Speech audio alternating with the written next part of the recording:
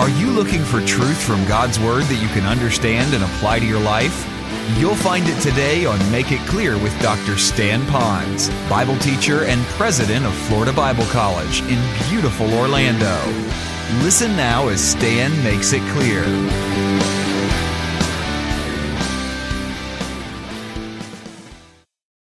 And then it says, my soul knows it very well, which is like your emotions. It's not like you have a head knowledge of all of this.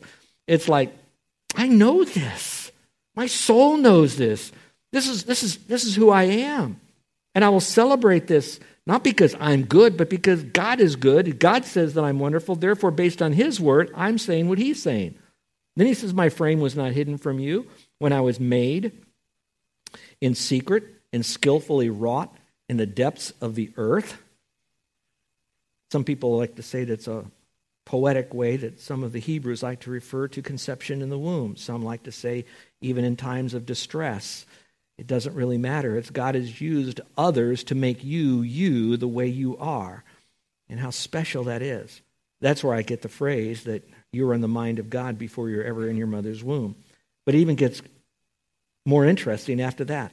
He says, your eyes have seen my unformed substance. What a huge phrase. If I was unformed, that means he saw me like an architect would see it in his mind. Then he sees the unformed building on his architectural schematic. Then he knows that from that, the builders are going to come in and erect this thing. And every building it has some form of a purpose. So it's an unformed substance. And then it says, I love this part, and in your book, in other words, God has a journal of my life. It's like I have a biography of my life. But God wrote it. It says, and in your book were all written the days that were ordained for me. In other words, nothing happened as an uh-oh with God. Everything is what God planned, either by purpose or by permission, but it's ordained of Him. Then it says, when as yet there was not one of them. That means God knows what you're going to experience this afternoon at your house. God knew when this gal got a phone call that her house was cut in half. God already knew that before the storm was ever came into fruition. God knows what's going to happen to you tomorrow.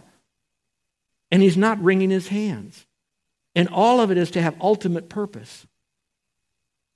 Probably the verse that gives me the greatest comfort and yet is the most difficult for me to understand in its reality is the verse when Job says this.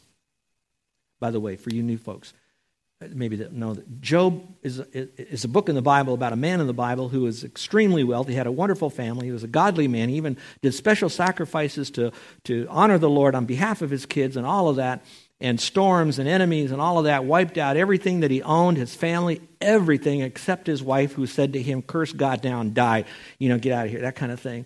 And yet when all of that happened, in all of his frailty, and his health then horribly crashes, we had to scrape all the junk off his body with a piece of pottery to get all the dead skin and pus off of him. And yet he could look up to God, at times questioning, as we all would. But his core value was simply this. Here it is. Though you slay me, yet will I trust in you. Now that's where I want to go, moment by moment. That's the kind of trust that says no matter what is still facing me, including death, I will still trust you. Now, folks, I want to be real frank with you, real transparent with you. I wish every day I felt like that. I can promise you this. Every single moment of every day of my life that I'm awake, I do want to have that kind of attitude. But I don't always have that. And I know that's where I need to go, and that's the journey that I'm headed on. But I can tell you the truths of Psalm 139 alone get me farther down the road on being that way and thinking that way than any other truth. That there is a future. He does know about it, and it is good for you. Even though that book hasn't been completely written yet. Some of you that know me a little bit better than others know that they ask me, do you have a hobby? I don't really have time much for a hobby, but if you want to know what I do to kind of kick back, I like to read. And what I like to read, for me, when I'm just wanting to be inspired, is biographies of great men and women who are Christian, generally missionaries. But I don't often read, very rarely do I ever read, biographies or autobiographies of Christians who are doing phenomenal things but are still alive. And the reason is the last chapter hasn't been written in their book. All right? But I like to read those that have finished well. But even though when they finished well, God already knew that they would, they didn't. You don't know what the end of your life is. So if you are at the very bottom and you're listening to me right now and all hell broke loose in your life, that's not the last chapter. Listen carefully. Listen carefully. However you are right now still doesn't totally define you. You're still in the definition mode with God. So some of the junk you've done in the past, grieve it, leave it, get back in the Word, and go on for Him. There is wonderful hope for you. Let me explain something, because some of you are really pushing back in your mind perhaps, and you're saying, how can you say God is good when He does blah, blah, blah? And I don't know. It is hard to see good out of that. I do get that, and I do know that. But watch carefully. There's a difference between being hurt and being harmed. God will hurt me and permit hurt to come into my life. But that doesn't mean He's going to harm me. So let's use an illustration. All right? Let's say that you had an appendix that's all pussy and painful and it's about ready to burst. And if you don't have that appendix removed, you're going to die. And you're telling me, oh, Pastor, I'm so sick of it. I said, oh, no problem. I'll take it out for you. I'll do it for free. In fact, I'll do it right now. You want in my office, your house, what do you want? I'll do it for you. Okay? And frankly, I can take out his appendix. I have a really nice letter opener in my office, and I kind of know where it is, and I'll get in there, and I'll take that sucker right out. Hopefully. I hope I don't grab your liver or something else, but I think I know what that is in there. Now, I'm being really ludicrous, but get with me for a moment. However I do it, I am hurting you, but I'm also harming you. Because harming means hindering you from reaching your full potential. Whatever I'm doing, I'm hindering whatever good that could come out of that. That's harm. All right, now when I talk about hurting, let's take this back now. You all have an appendix that burst. It needs to be taken out. And in our audience right here, we have a very fine, godly surgeon, knows what he's doing, has taken out thousands of appendix before, has all of his right team with him, and he takes you into a very safe and sterile room, and he knows what the appendix is and how to take it out. Let me tell you, look, I'm going to take this to the bank. That surgery is still going to hurt. Maybe not right then because they masked it with some anesthesia, but next day, it'll be like a train hit you. You'll hurt. But the difference between that doctor and me, and don't laugh, this is Dr. Ponz, but it's a different kind of doctor. I hurt you and I harmed you. That doctor hurt you, but he didn't harm you. Right now, you may be experiencing tremendous hurt in your life. I know that. And I wish I could take it away. But sometimes if we don't hurt you, keeping that appendix in your life is going to destroy you. So you have to go beyond the hurt and let it hurt. Because later on, you're going to be really flying high for God. So don't fight the surgeon. Yield to him. Lay back. Let him have his way. And let him bring into your life what he wants. Let him take out of your life what he wants, which could be hearing, sight, arm, leg, whatever, people, a job. Let him take out, bring in. The pain is there. Wish you didn't have to have it, but that's part of living today. But remember, he is good to you, always good to you. He cares for you. You are special to him. Hold your place right here. Stay in Psalms, because some of you might say, yeah, he's good to others, but he's not good to me. Turn to Psalm 145. Just flip over there. 145. Just a couple verses, a couple chapters rather, over to the right, a couple Psalms to the right. You're going to look at Psalm 145. You're going to want to mark this now. This is so cool.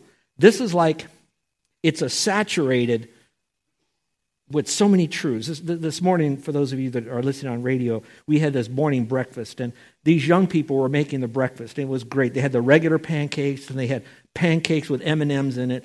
Then they had pancakes with chocolate chips in those. To me, it was like having dessert for breakfast, you know. And then they had, for us older people, they had blueberries in the pancakes, okay. And I'm looking at all that kind of stuff. They just loaded it all up. This verse is loaded up with the sweetness of the greatness of God in just 2 verses. Look at it here. Psalm 145, you're going to look at verse 8. The Lord is. Let's not go any further. It doesn't say the Lord was or the Lord will be. The Lord is. Is then, is now, is always. The Lord is gracious, put a number 1 by that.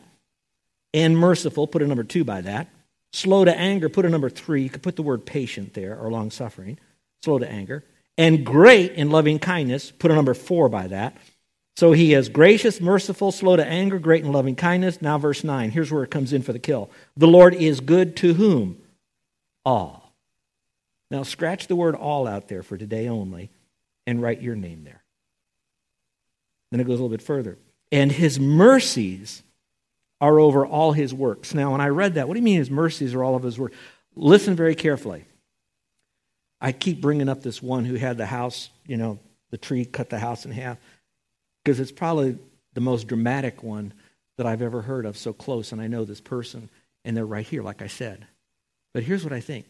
His mercies are over his works, which means by destroying that house and knowing that God is merciful, the first thing is she wasn't in the kitchen when the tree fell. That's one mercy. The second mercy is that she's going to have another place to stay. The third mercy is where she's going to stay, God's going to do a greater work there than when she would if she was at her house. And now just let your mind go. All the ways God is going to show mercy over his work. So how do you bring it down to you? No matter what stuff you've got, no matter how bad it was, God's mercy still held back even more that could have been in your life because he was merciful. Because what is mercy? Not getting what you do deserve. Okay? Grace is getting what you don't deserve. So I just want you to know so much that God is merciful. Let's go back. That's number 4. These others are going to go a little bit more quickly because you're already getting the message. I don't have to park a lot on these. So number 5 is God loves me unconditionally all the time. Here it says, God loves me unconditionally all the time. He says, how precious are your thoughts to me? You could do a word study on the word precious. They have these little, what do you call them, little statues called precious moments. They're so cute. They're precious, So how precious also are whose thoughts? Now this gets really deep. He's saying, how precious, Lord, are your thoughts to me? It's not saying how precious are the wonderful thoughts that David has toward God. No, it's how precious are your thoughts, Lord, to me. To wonder here, God looks at me and all my sin, and yet he still says, I have precious thoughts toward you, Stan. I know that because he grieves when I sin now. He hates my sin, so he sent his son to the cross. And so all of that says, I don't want your sin, I don't like your sin, but you still are worth. I made you in my mind, blah, blah, blah. All the whole context there. And he says, my thoughts to you are very precious. That's love. Then it goes on to say, oh God, how vast is the sum of them. So you could put a number 1 by how precious are your thoughts. So number 1, they're precious thoughts. They're vast thoughts, how precious they are.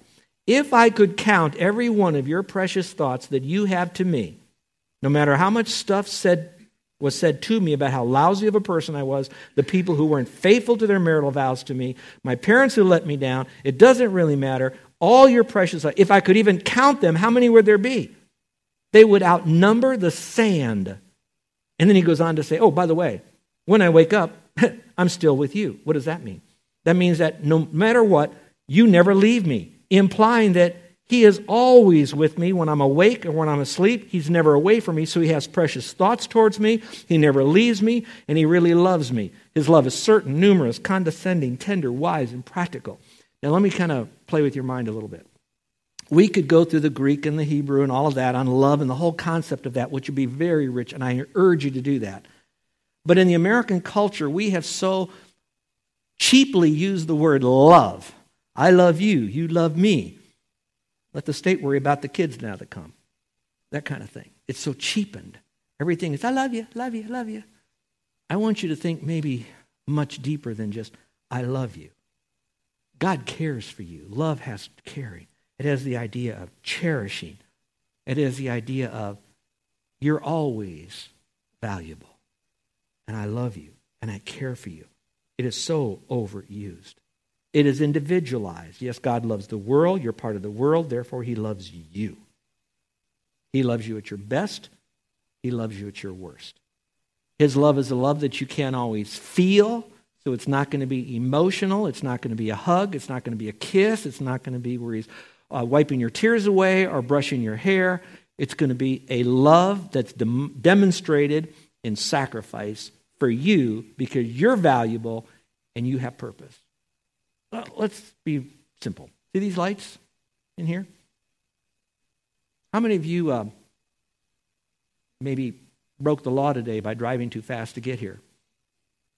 I don't know if that's a sneeze or they're pointing somebody out, but here we go. These lights are shining on all of you who did right today or who didn't do right. They still shine.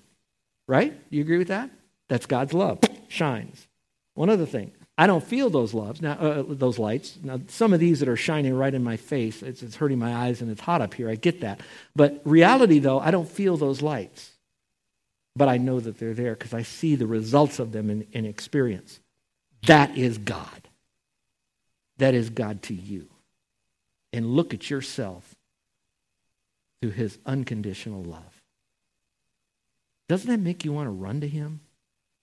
Doesn't that make you want to just get rid of the junk, the sin, the stuff? The goodness of God brings about repentance. Doesn't that do that? I really hope that it does. Number 6. God is more powerful than any adverse situation that comes my way. God is more powerful than any adverse situation that comes my way. It's a unique little verse in here that I'm drawing this from. It's not the strongest verse to use to substantiate this point, but I think it's found in here that still makes it real. And here's what the verse says in verse 19. Oh, that you would slay the wicked, O God. Remember, he had a lot of enemies, David. Oh, that you would do this. And now he speaks to his enemies. He speaks to God in the first part. Now he speaks to his enemies. And he says, you enemy, depart from me, therefore, men of bloodshed. Now, why would he say that? Because he knew that God was more powerful than his enemies. So it wasn't like he was real cocky about himself that he was going to wipe out his enemies. I mean, his whole life was one to show you that he had great courage, that he stood strong and lasted long, but his courage wasn't necessarily in himself. It was in a God who he could trust that was more powerful than the adverse situation that comes his way. How precious that is. I wish just for a moment that I had a match here, because here's what I would do with my match. I would take my match out of the pocket, watch this carefully, and I would light that match. I almost did that, but I thought, you probably think I'm going to burn the place down or something. So I lit the match. If I took that match and I held it right up to my eyeball, I could feel the heat, see the flame, and smell the sulfur. And when I'd look at that match, I would think that this entire room was on fire. But if I took that same lit match and I stretched out my hand, I'd say, that's a little match. And I could blow it out. You see, it's all a matter of perspective. When you look at your life caving in, often what's happening is that all you see is your problem. The problem is you have to get that problem away from you. And the way you do that, now stay with me, you need to get a bigger God. If you have a tiny God, your problem's big. If you have a big God, your problem is small. So how does God appear bigger to you? Very simple. The more faith you have in God, the more reality he becomes to you. He doesn't become bigger, but to you, perceptive-wise, he will then become bigger and your problem is smaller. So if you're saying, woe is me, woe is me, woe is me, somehow your eyes are on your problem and that little match that's aflame instead of a big God that's out there. So how do you get more faith? Well, certainly you can ask for it, but another way you can get more faith is just by abiding in his word. So if I could leave you with anything with today's message, what kind of a God is more powerful than any adverse situation that comes your way? You know the answer to that. It's in your notes. A God who loves you unconditionally all the time. A God who is as faithful to you as he was to everyone in the Bible. A God who knows what's best for you. A God who's in control of everything you can't control. I want you to know that's the kind of God that is in control of your life. And it's okay. You can trust him. And so I really pray that you would.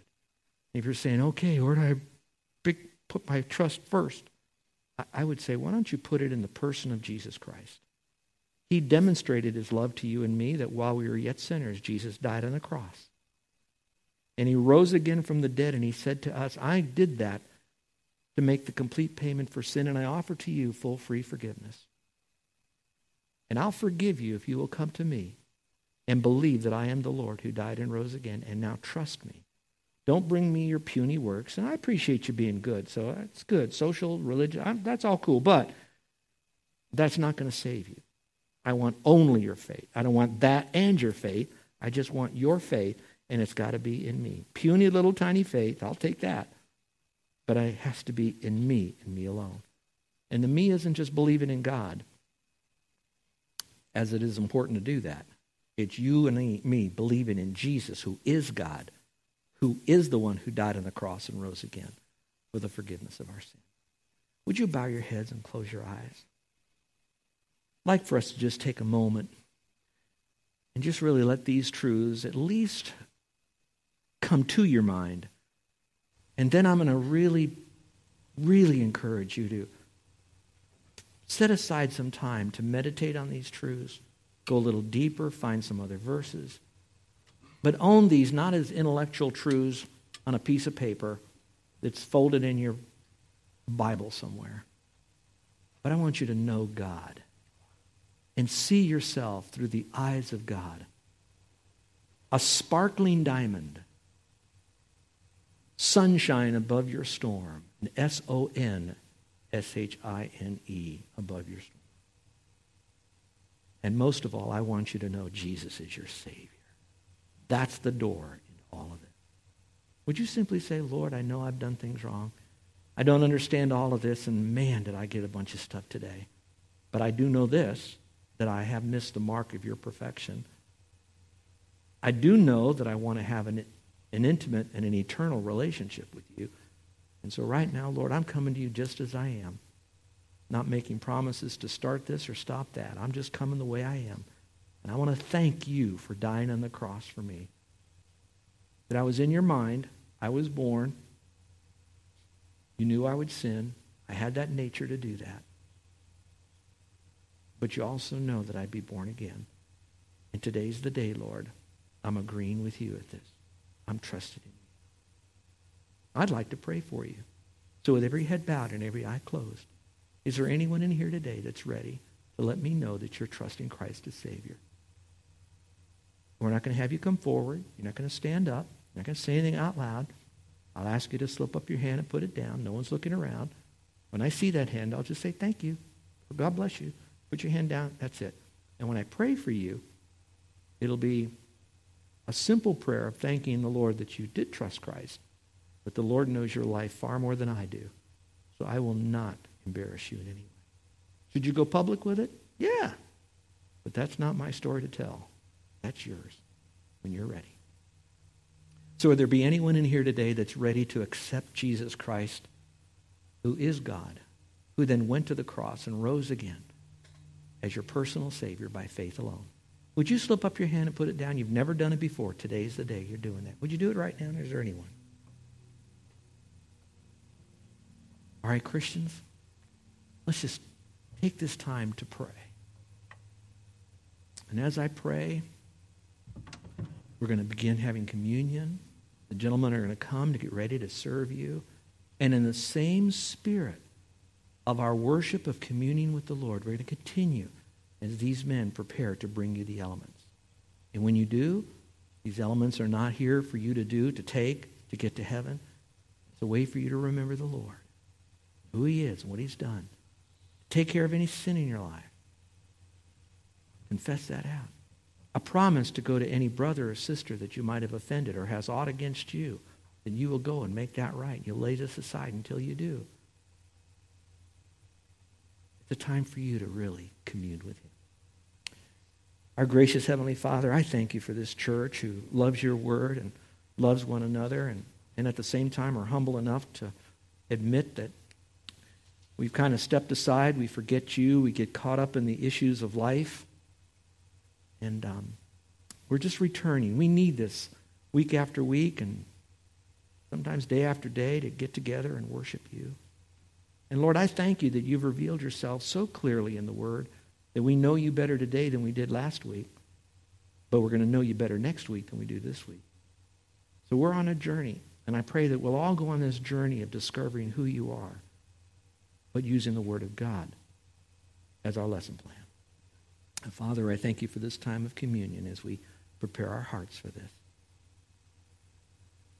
And Father, we love you. In Jesus' name.